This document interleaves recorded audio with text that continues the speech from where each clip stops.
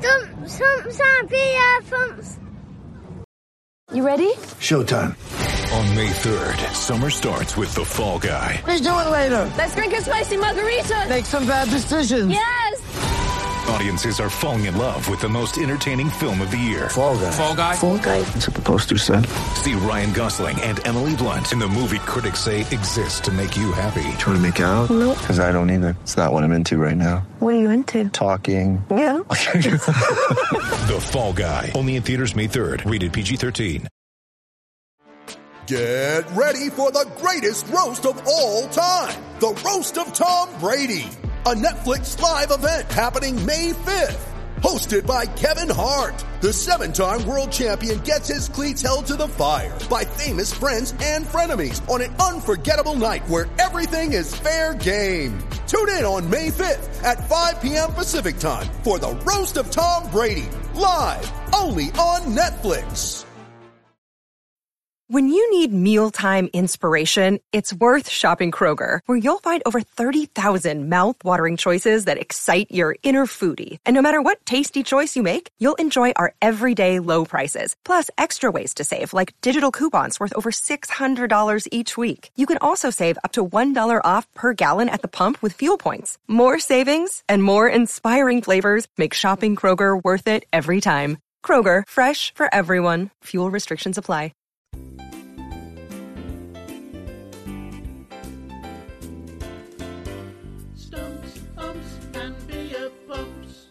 Welcome to Stumps, Umps and Beer Pumps, a podcast for you, the players, supporters and the hard-working volunteers that make our glorious game from the lowest to the highest level throughout the UK and beyond. I'm Rick, I'm here with Ian, Richard and Neil as we take you on a journey around our home here at Winshill Cricket Club in Burton-on-Trent. On this podcast we'll bring you updates on Winshill CC. We'll also be answering all your questions and inviting you, the listener, to send in your stories from around the cricketing world. We will, of course, have a special guest coming from their view from Cow Corner with their opinions, ideals and anecdotes. So, let's get started and bring you up to date with the goings-on at Winshill, the little club with the big personality. Stumps, Umps and Beer Pumps. Hello, listeners, and welcome to another episode of Stumps, Umps and Beer Pumps. On this episode in Cow Corner, we have coach, player and director of Clean Hit Cricket, Howard Dytham. We'll be hearing from Howard and Livo a little later on. But first, it is with deepest regret we have to say we have lost two legends of the game. Australian legend Rodney Marsh, aged 74, and arguably the best spinner cricket has ever produced, player and pundit, Australian Shane Warne, just 52. Rod Marsh played 96 tests and 92 ODIs for Australia between 1970 and 1984. Marsh took over 460 catches as wicketkeeper for Australia and scored nearly 5,000 runs with a top score of 132. Shane Warne was widely regarded as one of the greatest bowlers in cricket history, and in the year 2000 he was selected by a panel of cricket experts as one of 5 Wisden cricketers of the century. Playing 145 tests and 194 one-day internationals for Australia, Shane Warne took over 1,000 wickets between 1992 and 2007, when he retired from international cricket to become a well-loved and more respected pundit. His 708 test wickets came at an average of 25.4 and his 293 ODI wickets at an average of 25.7. Also a very useful lower-order batsman, has scored over 3,000 test runs. Here at Stumps, Umps and Beer Pumps, we send our deepest sympathy to the family and friends at this time. They will be sorely missed. In other news, we at Winshill have our presentation evening coming up on Saturday the 18th of March at Burton Rugby Club. The evening's entertainment will be provided by our very own James Roebuck and his band Captain Full Strength. We will detail all our winners on our next edition. Training is going very well, it is in full swing and the new season is nearly upon us. Our first pre-season friendly is on April the 16th and both sides will be up against local rivals Burton. We also have our annual Cricket Force working party at Winshill on April the 9th and expect to see a good turnout. So get yourselves down the ground and many hands make light work. I'm sure there'll be a few ales supped along the way as well, so put it in your diaries and get yourselves down there. OK, that said, let's go over to Cow Corner and listen from Livo, Mars, and our special guest, Howard Dytham. And joining me in Livo in Cow Corner today is my oppo, Rich Marser. Good day. And together with us is our special guest, Level 4 coach and owner of Clean Hit Cricket, Howard Dytham. Morning, Howard. Good morning. It's great to see you here today, Howard, as we've been trying to get this recorded together for a while. It's probably even more timely right now, though, as clubs all around the country start back at pre-season nets and training, but we'll come to that in a little while, together with some of your thoughts on the club cricket world, your coaching business, and the importance of club development programmes to counties such as where we are now in Derbyshire. So we'll get started by just where we always start, by getting to know a little bit more about you, Howard. So can you tell us a little bit more about your background and about your earliest memories of sport, and obviously, in particular, cricket? Okay, thanks. Yeah, good to be able to chat. Cricket seems to be something I've been involved in or done ever since I can remember. My dad played a lot he's a Burtonian himself. He played a lot for Marston's and one of the sides back in the 60s. I didn't see him play a lot, to be fair, because he wasn't playing regularly when I was around. But I think he was a decent player, and he played when the Brewers were strong. I think he always tells me about the Brewers. Always had There's one some legendary pro. stories going back there, isn't there? Yeah. So and obviously his interest has come down to me. Played cricket for as long as I can remember. Barton was my first club. And then coaching-wise, I started from a fairly early age, sort of late teens, early 20s, started on coaching. Oh, there's an obvious question you've left me into there, isn't there? Was that because you weren't good enough to play? Well, obviously not. Well, it's the question you ask a referee in football, isn't it? I don't know, really. Just an interest, really, in coaching. And people talk about vocational type stuff, it seems to have worked out. Yeah. I'm certainly long in the tooth enough to have been in it a while now. But again, I play occasionally now. I'd miss it if I suddenly said I'm not playing at all. When I'm out there, I love it. I get as nervous now for a lower. So you're always down on game. that selection list as available. I'm always down as another if needed. Yeah. You don't have any sports, didn't you? Yeah. For a bit. Yeah. So Long time. Going in Long time. all the time. Yeah. Spending a lot of time. So he had that for probably 20 years or so. And then he sold it to Clive Jacobs, who's at Ross now. Clive had it for a small number of years, and then unfortunately it went by the wayside. But my dad had it till he retired. Yeah. So going back to when you started your coaching career effectively, you must have been one of those very unusual, very young gentlemen to have started that around that time. It's a good question. I guess I was. I didn't think of it like that. I mean, you go on I've been in coaching long enough to know not just the different levels, but probably 3 lots of different systems where what goes around comes around. Yeah, because we've got another one now again. So I think when I did my what is equivalent to level 1, I think it was called Coach Award. Then it became level 1. Then it went back to something else again. And the level 2 was called Senior Award back then. And then I did my advanced coaching course and then level 3. Which are the same thing basically, but I ended up doing both as in a transition. I would have been young, but I didn't at the time ever think that there's nobody else on the courses who was young. And I obviously did the Coach Award and the Senior Award were both in county, so in Derbyshire, they were, as they are now. Yeah. And the old advanced course was when it was only just the ECB then, but the TCCB as it was before. Wow. The Test and County Cricket Board. Yeah. Was just about to morph into the ECB, and the if you like, the national headquarters of what is now Loughborough was Lilleshall. Yes. Yeah, so I did my advanced course there. We went away for a week, and if you've ever been to Lilleshall, you drive. It's about 2 miles down the drive, and you don't come out for fresh air till the end of the week again. It's a bizarre place. And the old indoor school in there is I kid you not, it's really narrow. It's only 2 lanes wide, but it must be nearly 80 or 90 metres long. So there's 2 lots of lanes going end to end. Wow, it's incredible. But it's a bit soulless in there. So there's a sort of a classroom off one side of it where we did that. So you did the advanced course there, and that was the first time where I started having exposure. So there'd be some of the either current pros or ex-pros just starting on. They were usually fast tracked. So onto their coaching career. So that was different again, really, in terms of opening your eyes, because suddenly, as a non-first class player or ex-first class player, that's where I started learning really I had to work a bit harder than others. And I'm not saying that in any kind of negative sense, but generally, it's what made me a better coach, I think, because I had to suddenly thought, well, him and him are definitely going to get through.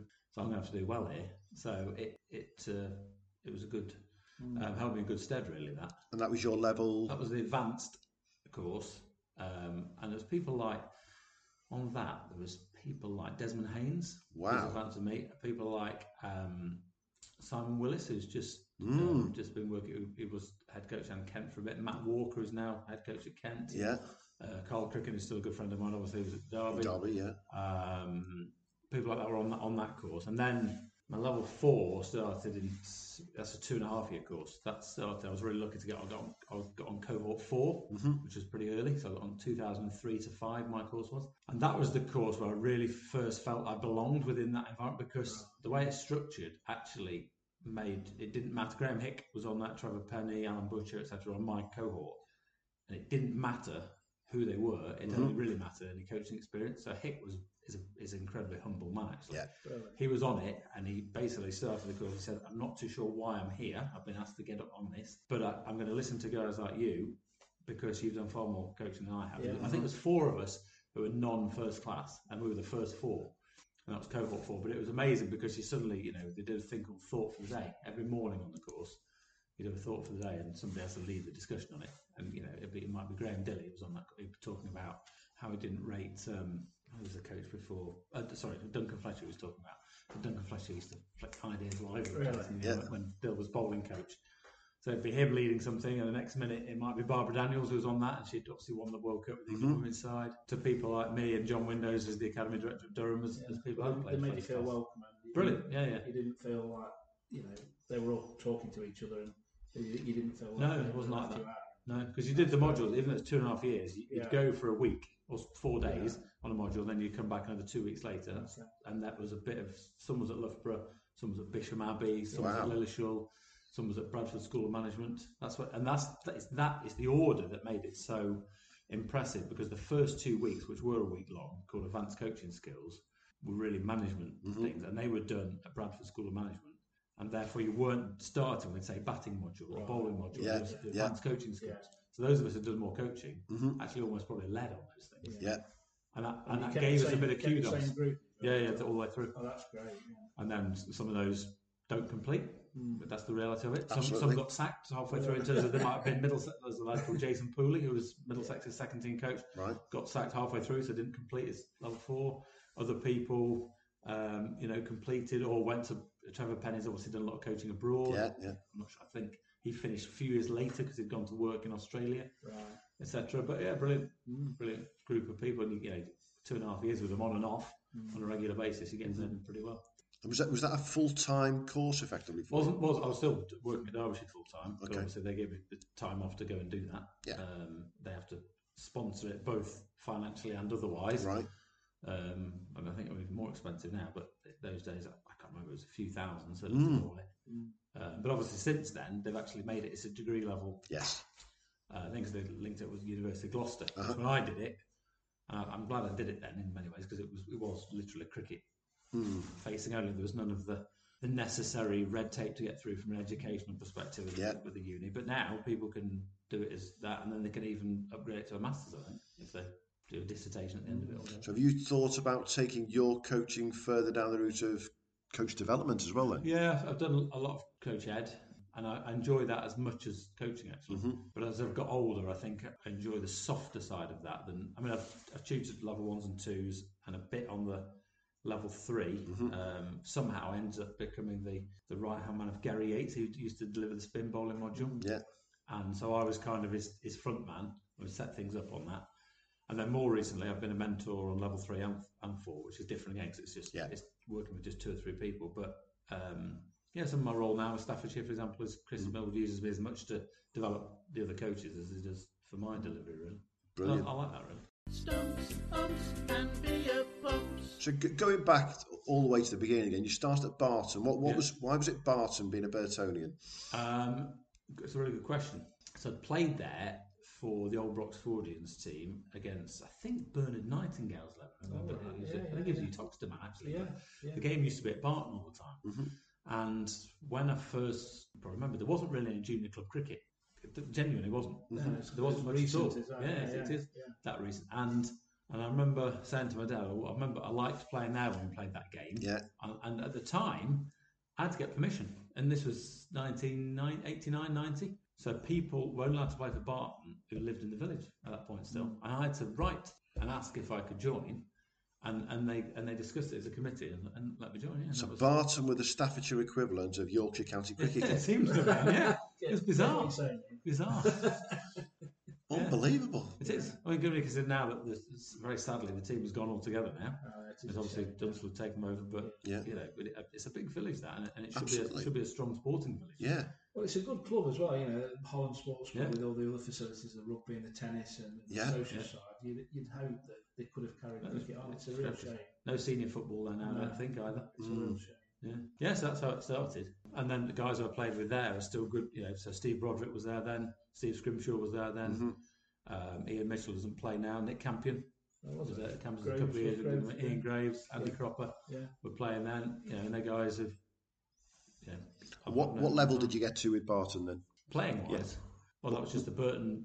That was the Burton District Premier League then. So it's Premier League then in Burton District, which would be the equivalent in the DCCL now. What do you reckon? I often asked myself that, and Rachel was involved then in the Burton League. In the mid-90s, when the Burton League was at its strongest. When the brewery teams were all there. Yeah, still. And Orioles were really good for 2 or 3 years, really good. And Ralston was sort of second. They were the first and second each year. I would have said, I don't know what you think, between Div 1-ish or Div 2?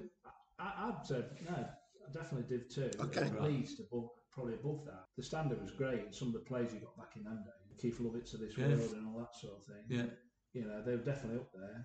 And then it just diminished the Burton League as people started to leave. Well, again, that was on the back of ECB actually, and not deliberately, but because the Premier League structures, your town leagues everywhere just started to fall apart because people joined the pyramid. I mean, Barton would have gone at the same time as Wintsill, and there was the last big chunk to go together. But Orioles went at that point. Ralston had already gone. Dunstall had gone before, quite a bit before. Etc. So it was for a few years in that time. Not the latter years of it. The latter years of it was poor, wasn't it? It was poor. Yeah.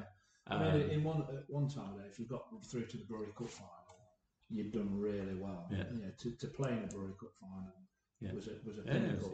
As it went on, it diminished, and different players were getting into it. Probably would never have had a sniff before. I'm not going to name any names, but. It's absolutely true.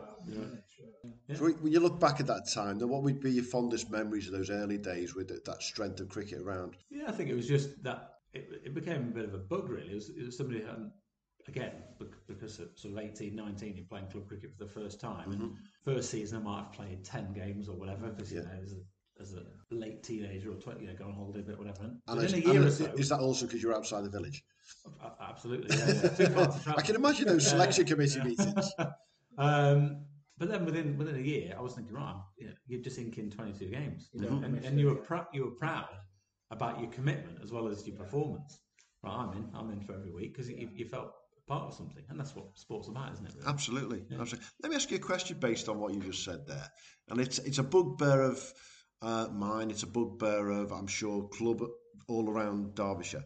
Do you have a bit of an issue now looking around the players around the league now who can't commit to 18, 20, 22 games? Because we're all of a similar sort of age, and we remember that. That's a leading question. It is a leading question, but we remember then it was Saturday, Sunday back in the day in the 80s. Absolutely.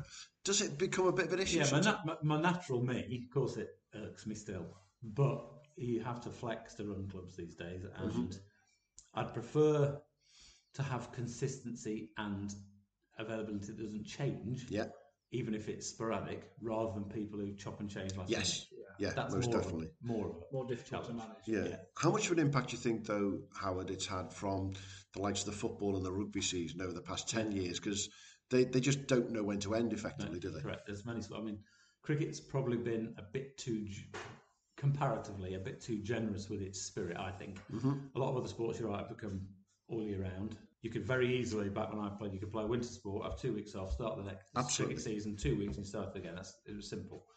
That clearly doesn't happen anymore. But I think it's a bit of that. I think today's society makes it really challenging for people to commit long. That's not as important in people's minds. For whatever reason, I think people like to be able to pick and choose things more flexibly. Stumps, umps, and beer pumps.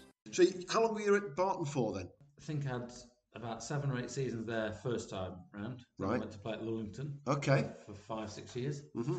And that was initially just to test myself. They were in the Derby League already by then. And then towards the end of that time at Lullington, I was getting really busy. I was heavily involved at Derbyshire by then, and I was heading up the cricket board and stuff, so I wasn't playing as much. I went back to Barton for a few years. Probably played with one of my favourite sides at that point. So I went back. The Burton League was still together then, and I went back and played in Div 1 actually for you. Barton had gone down and played with the side, and we won every single game in the season. And it wasn't just about that, but it was a year where everyone played every game in our side. And it was pretty much exactly those kind of things of, mates together on and off the pitch. It was a great year. Went back up, finished, Barton carried on till the Burton League packed up, and obviously came into the Derby League. I think Barton got put in Div 2. Div 2 was North and South that first year or so, wasn't it? Right. So Ross and Barton were in with people like Sandiaka seconds, Belper's first team, etc. in that when we first came in. So there was some good cricket. Yeah, and then I only joined Ticknell here really on Molly joined as a youngster, so I wasn't really involved to start with. Molly came across from Barton to play here because we'd moved house and started nearer this way. She was here from probably 11, she's 20 now, so and then I was just sort of picked up, done a bit more coaching here. Yeah, and it'd be that classic story. Parent comes along. The difference is you've got a few qualifications compared to most parents. Club committee, club chairman, someone taps you on the shoulder and says, "Can you?" Yeah. And the answer, of course, is always yes. Yeah. And it makes a big difference then. Stumps, umps, and beer pumps. So you volunteered, I think is the best way to describe it, when you with Molly being here at Ticknell. And what's the progression been here for you then at Ticknell Cricket Club? Yeah, so I currently have the title of head of cricket, but it's morphed a little bit over the last couple of years, but similar role really. So I think the club appreciate having somebody of my experience and knowledge just to head the cricket side of things up. I've tried to professionalise things as much as possible, dragging a club forward. Yeah, and I'm sure that's happening in a lot of clubs that are moving forward. For a long time, as Aidan and John probably did everything themselves. The great thing about those two guys is no ego whatsoever. They've just done it for years and years, but now they've got lots of good people around them. So moving things forward. But overall, responsibility for the cricket direction. Last year it became a bit of a challenge because with a couple of people dropping out of volunteer roles, I ended up being in charge of things like bar rotas and all sorts of like a general manager role. So I had to tweak a little bit this year, but we've brought, as I said earlier, Sally Perks in to do the ops manager also. Stumps, umps, and beer pumps. And how important do you think it is in the club cricket world generally that I like the word professionalisation comes into the norm, shall we say? Yeah, it's a balance, isn't it? You've got to. I don't have any qualms using the word professional because I'm talking about in its true sense. And I think it's the balance between respecting your history, maintaining or developing the right culture, whichever you want to do, but dragging things forward and it's putting all those things in the melting pot. I mean, if you look at, say, ECB speak, for want of a better word, it's often when you look around things like their grant aid funding, gives you a good steer on what they're currently thinking like. Warm and welcoming environments, women and girls cricket, whatever. Of course, they're buzzwords for them because they're very important, but they're also linked to their funding. So it's getting those things in the melting pot, looking at what your true identity is as a club anyway, where you want to get to, put all those things into the thing, and then saying, right, what comes out of that, but not only what, but when. So what do we need to do next? What can come in 2 years' time, and so on. So I constantly have chats here with Kev Holgate, who's our safeguarding officer, who leads on Club Mark as well. And Kev's a great guy, but he gets a little bit edgy once every 3 years when Club Mark comes up. Understandable. And I keep saying, Kev, it shouldn't be once every 3 years you and I sit down to go to it. It should just naturally fall out of the evidence we've already created with what we're doing. And he gets that, but you have to almost be around the place a lot to live and breathe it, don't you? Yeah. So, someone like Aidan will be on the board with everything absolutely because he's here all the time. So it's managing. Nobody ever has enough volunteers. So it doesn't matter how big a club you are. Absolutely. Denver's a massive club. They'll probably still argue they wanted more people. You never have enough, and the more you have, the more there are to manage. So your work's never finished, never done. There's a great phrase that Jenny Moore used from Staffs Cricket when we interviewed her, which said, "Volunteers don't grow on trees." And you do have to grab them when you can, but you've also got to make sure they're the right ones and that they're, as you say, to respect the history and do all the right things. Well, I think that is a really interesting point based back to what we were talking about earlier in the fact that it is different to the 1980s when you could have half a dozen people run something, but there wasn't the onus on the organisation. Let's be brutal about this. There wasn't the onus on safeguarding back in the 80s as there is now, and pure organisation of cricket clubs. And we've seen it at Winshill. We've reorganised quite a lot in the last 5 or 6 years. It's made a substantial difference to the club in the way we're organised. But then you always want that extra 1 or 2 volunteers just to jump in particular. Yeah. I think we've found, and I'm sure you can tell us more about this, when it comes to junior developers in particular, it's the junior coaches that you need to come through, isn't it? I think you've been quite lucky at Ticknall over the years, but at the same time, you've had your challenges. Yeah, I mean, we're probably aren't as lucky at the moment in terms of our more proficient technical coaches and high-level coaches have stopped doing so much. And Paul Borrington obviously is here, but he's now he teaches in a school up between Leeds and Bradford. Right. So he's not around really, and one or two other people have, Joss Morgan used to do a bit of that. He's in London now and so on. So I'm not saying we're overly reliant on the parent helpers, but certainly as much as we ever have been in the last few years, it's about the fine line between getting enough solid coaching input and decent volunteer managers and so on. And of course, as soon as in club world, you can't have a situation where, a parent says, I'll happily manage a team, and you say, well, I don't really want to manage the team your son or daughter's in, because that's not going to happen in club Absolutely. world. You can do it at county level if they're going to do it, but by definition then they might do a couple of years and then my son's moved on to this one, doesn't it? So you've got all that challenge and managing big, but that's a great little point you've made there. I find it really funny because I watch so many parents manage teams with their children in it, and halfway through the season they'll say to somebody, they never listen to me. And guess what? That's why we want you to manage another set within the group, because actually they, for whatever reason, they will listen to the coach far more than they will listen to their manager, who's their parent. And it's just a different sort of human nature. Absolutely, it is. It is. Stumps, umps, and beer pumps. Super over. Right, so Howard, let's get to this super over for you then. So tell us, what's your favourite ground? Would have to be Sidmouth Cricket Club, I think, in Devon. Oh, that sounds picturesque. Right by the sea, thatched pavilion. Good, cool. What about your favourite batsman? Favourite batsman of all time, probably Robin Smith. What about your favourite bowler? That's got to be Jimmy, surely. What about your favourite tipple? A good pint of real ale, yeah. What is your favourite cricket tea item of choice? I don't know, really. I think it's just the variety, isn't it, of the tea, really. Just a good, varied cricket tea. And then, most importantly, your sporting hero, cricket or otherwise? I might go back to Robin Smith on that one, even. That takes me back to an era where, I think I was very much, loved the game for just the reason of watching it and so on. So I'll go with Robin Smith. That's great. Thanks, Howard. Super over. Stumps, umps, and beer pumps. Tell us, how does your coaching business now sort of link together with what you do here at Ticknall and sort of the general, sort of the general week to week for you? Yeah. So the coaching side of things obviously is, we do a lot of one-to-ones down here through the business, which obviously the coaches get paid for that, but it makes money for the club as well. And then my other work, I do quite a lot for Staffordshire and Warwickshire. Not too long ago, as you remember, the link was with Staffordshire and Derbyshire, but that fell by the wayside after I'd finished at Derby. But it's now Warwickshire sort of jumped in on that and strong link with Staffs. So that works quite nicely for me because I do an age group with Warwickshire and then do the Staffs emerging player programme, so I can keep an eye on what the standard needs to be and so on. That works well.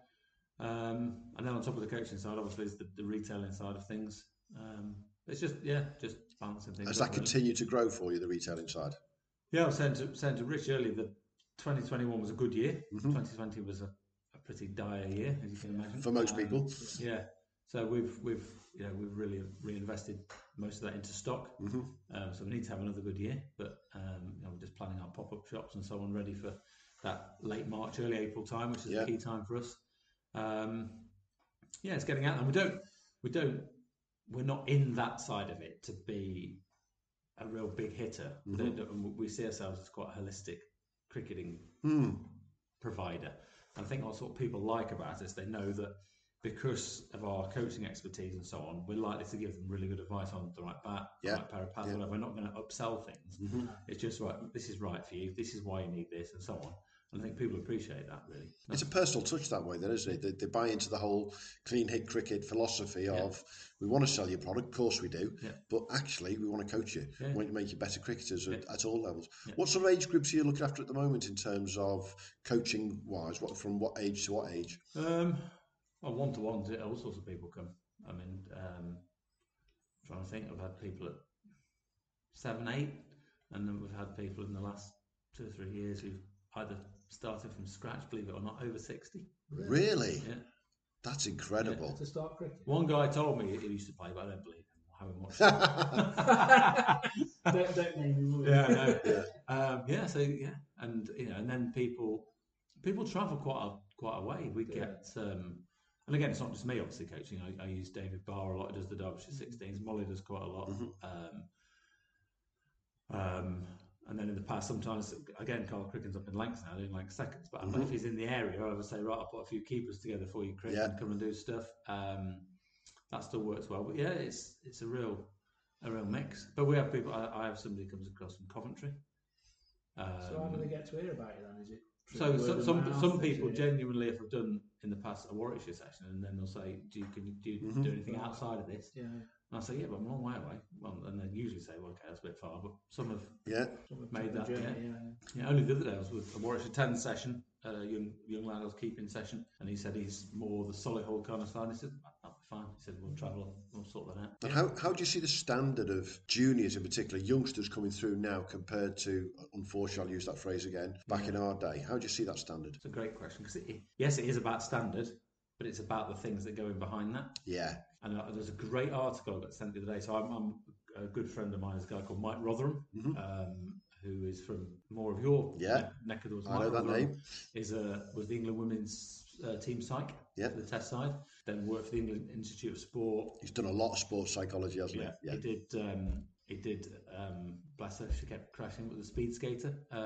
Elise Christie. Elise Christie, yes. It was her psych and so on. But Rother sent me a thing the other day, and somebody put an article together, and it was a good article, but it was as informative about what it didn't say as what it did say. And they were basically questioning about English coaching techniques, saying it's too top-down driven, too adult-driven, too formulaic, too technical-based, etc. And it was kind of an article that was a bit about games for understanding it, but in a more in-depth kind of way.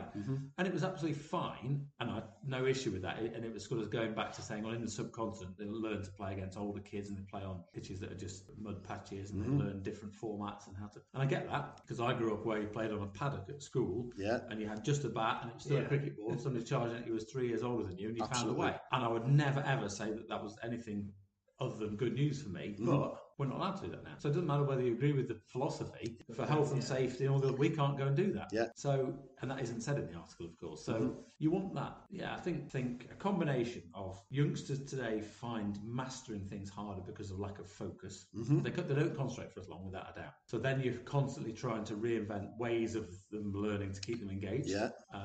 Everyone still loves a game, don't get me wrong, but to do game-based learning all the time, you need X number of people, X number of space, and so on. So, you can't do that in a net particularly well, and so on. So facilities and resources are a challenge. So I think, of course, flair and talent doesn't change fundamentally. That comes in cycles and so on. But I think of good examples of an era. So look at someone like Paul Borrington's era of players at Derbyshire, when Paul's getting towards mid-30s now. But he, for me, some would say, well, he didn't make it. He didn't, but he was at Derbyshire for 10 years, from 16 to 26 on the staff. He got released because fundamentally they decided that a batting average of first class of 28, 29 wasn't quite good enough. But in my opinion, Paul was pretty close to his level, because his mental strength, his work ethic and so on is second to none. So there's nothing, it was just down to talent.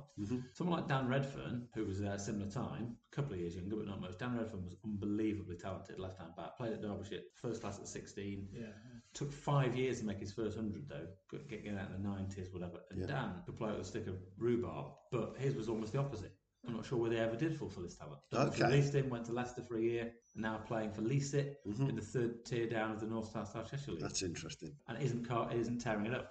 It's that proof that everyone's different, isn't it? So that's just different people. And then you get, they're not impacting on top of that again. You've got the formats. stuff. And I always find it interesting that when T20 started in this country, which is probably nearly 20 years ago now, in the professional game, everyone sort of said it as if it was something new, but our kids have been playing it for ages. So you've got all that heaped on top of what they watch on telly, short formats. They don't realise that for every time Joss Butler does that, he's probably practiced it 1,000 times, and all the other stuff that goes behind it. And then there's that funny little hybrid conundrum that I think really confuses youngsters about the terminology of red and white ball cricket, because people loosely on television and radio, whatever, they just say this is red ball cricket, this is white ball cricket. I think youngsters, if it's not explained to them, just think it's literally the colour of the ball. They forget that actually it's not just the cut, it's the format they're talking about. And of course, we then confuse things in things like league cricket here, because we play limited overs in our senior cricket with a red ball. So we have a ball that does things like a red ball does, but in a white ball format. So that confuses kids even more. So there's the whole stuff going on, which you've got to try and meander your way through and find ways of helping people go through that journey and understand. And I heard something really interesting the other week. There's a league that will remain nameless. They play half a season with win-lose cricket, and then the other half with win, lose and draw. How confusing can that be for a junior coming through who's only played win-lose cricket? Let's be honest, the juniors play win-lose cricket from the age of all-stars all the way through to under 17s or 18s. Then they go into the league, they carry on playing win-lose and then get told, second half of the season you can have a draw. Different format altogether. Totally different. What's your view then, Howard, on win-lose against win-lose draw? Because obviously Derby League changed everything. I like win-lose, but only because, despite the very small percentage of people who are purists, and my dad would probably be in this camp still, they say they need to learn this if they're going to play multi-day cricket, but about 1% are going to play, if that, multi-day cricket. Fundamentally, they're all going to learn to play limited overs cricket, clubs or whatever, so you might as well just play win-lose. I get I've no issue with the fact it's draws further down from Div 6 or 7 down, whatever it is. No issue, because I think there's some fundamental other things at work there in terms of pitch quality and the massive range of not only ages but the massive range of abilities sometimes just by definition, where you've probably got to have a bit more flexibility. But fundamentally in league cricket, I think win-lose they play win-lose in junior cricket. Exactly, all the way through. Pointed out. All the way through. You use the word flexibility, and that'd be a good time for me to ask you this question. Players are all now starting to get themselves back into nets, back into training. We had our first session last Monday, and it was very interesting to see who was flexible and who wasn't flexible, is the best way to put it, after 3 or 4 months in cold storage. Won't be that flexible the next morning. Exactly. So what would your top tips be for players, club cricket players, obviously, who are now at that stage where they're starting to get going? We've all got, 10, 11, 12 weeks it is to the start of the season. There'll be a couple of pre-season friendlies along the way, potentially. What would you say they need to be doing over the next 3 months? Okay. It's another great question. You've got these questions, isn't it? I think your first thing is, because otherwise you'll always have some challenges with players with different motivations, is people knowing what your club direction and your club ethos is for those training sessions. I don't like using the word next sessions because pre-season training. On the assumption that you can get everybody moving in the same direction at least, or I would say you've got to keep it fun and you've got to keep it varied, because otherwise people are going to vote with their feet. At the end of the day, it's amateur sport, so it's got to be varied. You've got to, and then you've got to basically say, right, where do we want to be by April or whatever, and you've got to find the best possible way of moving towards that. And some of that is competitive nets. I mean, if I was to say here's an ideal program, given enough time and number of weeks, I would say try and get some fielding into each session, so little and often, rather than it being a whole session or whatever. Try and get 20 minutes of intense stuff all the time. And then in terms of your skill development, I'm basing this on normal player development kind of principles. Try and do your technical work in your first few weeks, and if that means you're doing lots of drills in the nets, bowling at targets, etc. And then as you get towards the season, the tactical side comes in, which means you should be doing then your competitive nets. We talk a lot in coaching about development versus performance mode, and they should only ever be in one. And where people get the two mixed up, what you get is an excuse culture. So if somebody's in development mode, they should be learning a new skill. It's absolutely fine to fail, and they should be encouraged to try things and fail if they're trying to do it. Learning a new shot, bowling a variation delivery, whatever it is. Once you're into performance mode, it's about like it is in a season, so it should have reward and consequence attached to it. So where you get the mix and you get an issue is you've gone into the March time and it's batters against bowlers properly, and that classic conversation you get in club net, somebody runs in, nicks the guy off, and the bowler says that's out, and the batter says no, I was just trying this. Well, you can't be trying something still if you're in performance mode. It should be like it is in battle. Absolutely. And understanding the two are very distinct different, and you've got to keep a line between them. But that's hard because again, it's resource driven, and how many have you got to come into training and all those things. So we're talking amateur cricketers who've been doing it for 5, 10, 15, 20 years and have always done it this way. Well, I guess if they've got a common goal at the end of it and they can see that goal and it's achievable, then they ought to buy into it. Right, you hope they wouldn't. I try to say to all the batsmen in particular, go into every net and treat it like an innings. You know, do not go in there and try and swing from ball one. You know, treat if you've got 15 minutes, take it like a 15-minute innings where you're trying to face as many balls as possible to get your eye in. Then maybe try and play a few shots. But then if you don't get that shot right, go back to, which is what you do on a Saturday. You'd go back into your shell on purpose to get that eye on the ball again, wouldn't you? As I say, the challenge is, you're absolutely right, but if you're doing that on the base of the guys that are bowling at them are wanting either to work on something that doesn't tie with what the batter's working on, or they're just being competitive, asking the batter to go through that in development mode when his opponent is in performance is quite hard. You're almost better taking them out and doing throwdowns and saying, right, work on this. Right, now go and test it in there. So you go. You can do development and performance mode in the same session. But just don't mix them up in the headspace, basically. So you're absolutely right. You know, I always talk once you're in that competitive phase, just see if you can be not out for 3 weeks. Build an innings over 3 weeks. Training. Don't make it a habit. And it's a ridiculously difficult thing to get through sometimes to amateurs. At the end of the day.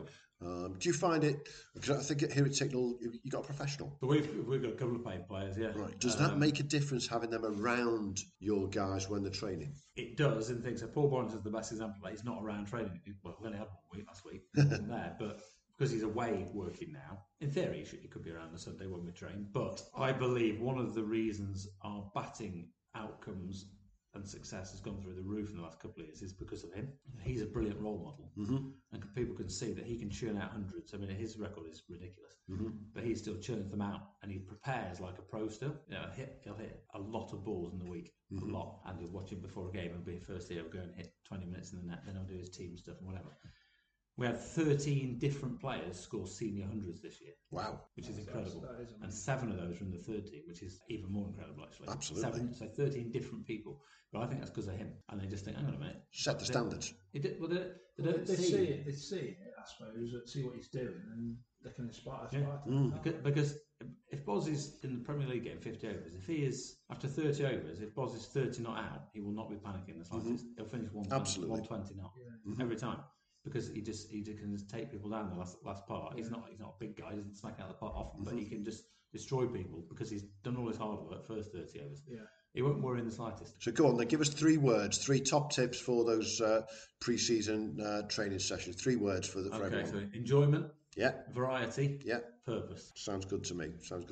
We're coming towards the end of our little chat, obviously, Howard. So, but we did give you one pre-task to get ready for in particular. So, we are going to start publishing these, I think, soon. Because it'll be a good crack to put out there on the internet. Stumps, umps, and beer bumps. You've been invited to enter a team into our little competition, the Stumps, Umps and Beer Pumps 6-a-side comp. If you had to put your 6-a-side team together, your perfect side, who would your 6 players be? You must have 2 batters, you must have 2 bowlers, an all-rounder and a wicketkeeper. Could be anyone from club cricket all the way through to international. You can choose yourself if you want to.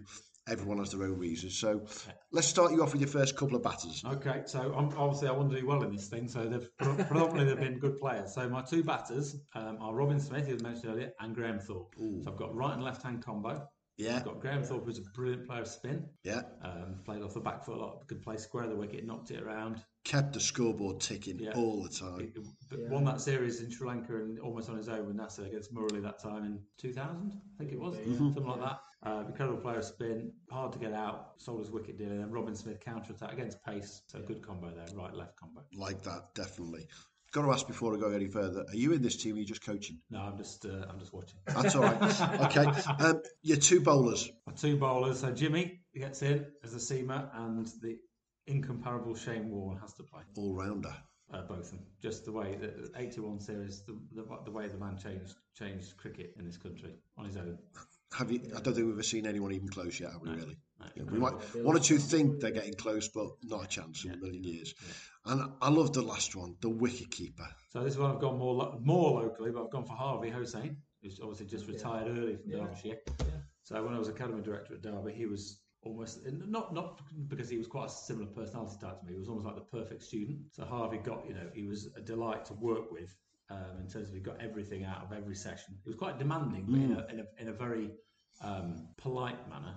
The best way of describing what Harvey was like, I'd get home having done 12, 14 hours at Derbyshire, which was regular. Then I'd get home from an academy session and it'd be 11:15, the phone would go, and this little squeaky voice, because he was a late developer physically, Harvey was, and the little squeaky voice would come on the phone. Howard, it's Harvey, and and then proceed. He'd clearly have a list written down in front of him. I could just tell from the session. There was no, just things to ask me. Wow. And there was no airs and graces with him. There was no Howard, how are you, or anything else. It was just a few things, and he'd tick them up. As soon as he'd finished, he'd go, thanks very much, and put the phone down.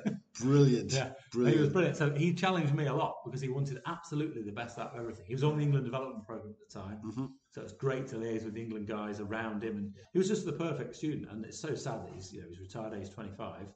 He'll make it. Yeah, outstandanding. I wanted to obviously make that record, didn't he? He broke Bob Taylor's record on his debut as a 17-year-old against Surrey. Was it 11 catches in the game? Something like that at the Oval. But he's a very bright lad. He'll make I think he's going to do his sort of financial management exam. Okay. I think he'll make it. He'll be good at that. Will he come back to amateur cricket? I think he's starting for Swarkson still, but how much he'll play, I'm not sure. Okay. But he was a funny one because I'm always big on people's when they develop as cricketers. Harvey was not only physically a late developer, he was a late into cricket. He played county under 13s, but that was also his first year of playing cricket. That's incredible. He was a tennis player, and hence brilliant hand-eye coordination, great movement, and so on. So often you find with people like that, they often, in his case, he hasn't for other reasons, but they keep their motivation longer. Tom Wood's a good example here. Obviously, he's on Derbyshire staff now. Woody was quite a late developer in the county system. Really only became quite good at 17s and above, and obviously is still playing now at 27. Whereas most of the people he played with, they might be playing club cricket, some of them, but some of them not at all. So. And it's fascinating because you could literally, you can count the runs of bloody good wicketkeeper saves in local cricket in particular. We see some absolute shockers. I'm going to say from Div 2 downwards, to be frank. But then you see some who are just absolutely outstanding, make all the difference, don't they? So it's fabulous. Hey, it's been great to chat today. Thanks for your time. Thank you very much. Thanks, Alan. Thanks, Rich, and we'll see you soon. Yeah, thanks. Stumps, umps, and beer pumps. Yes, thank you for that, Liv O'Mars, and a special thanks once again to Howard Dytham. A good few tips for the pre-season training and a good insight into coaching. Thanks very much. Don't forget the Workforce Day, and also don't forget to book your batting time slots with Livo for the indoor nets. See you all suited and booted on the 18th of March for a great night of trophies and dancing. Join us again next time. Cheers for now.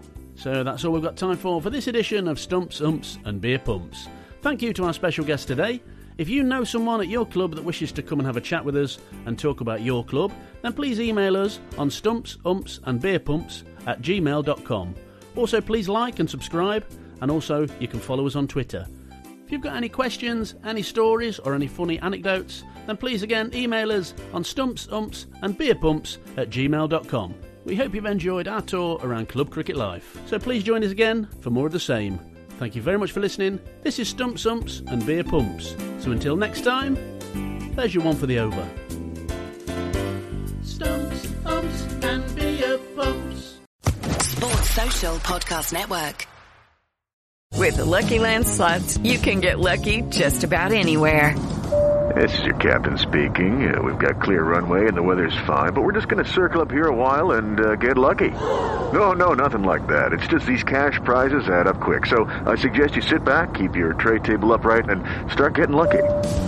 Play for free at LuckyLandSlots.com. Are you feeling lucky? No purchase necessary. Void where prohibited by law. 18+ terms and conditions apply. See website for details. Stumps and beer pumps.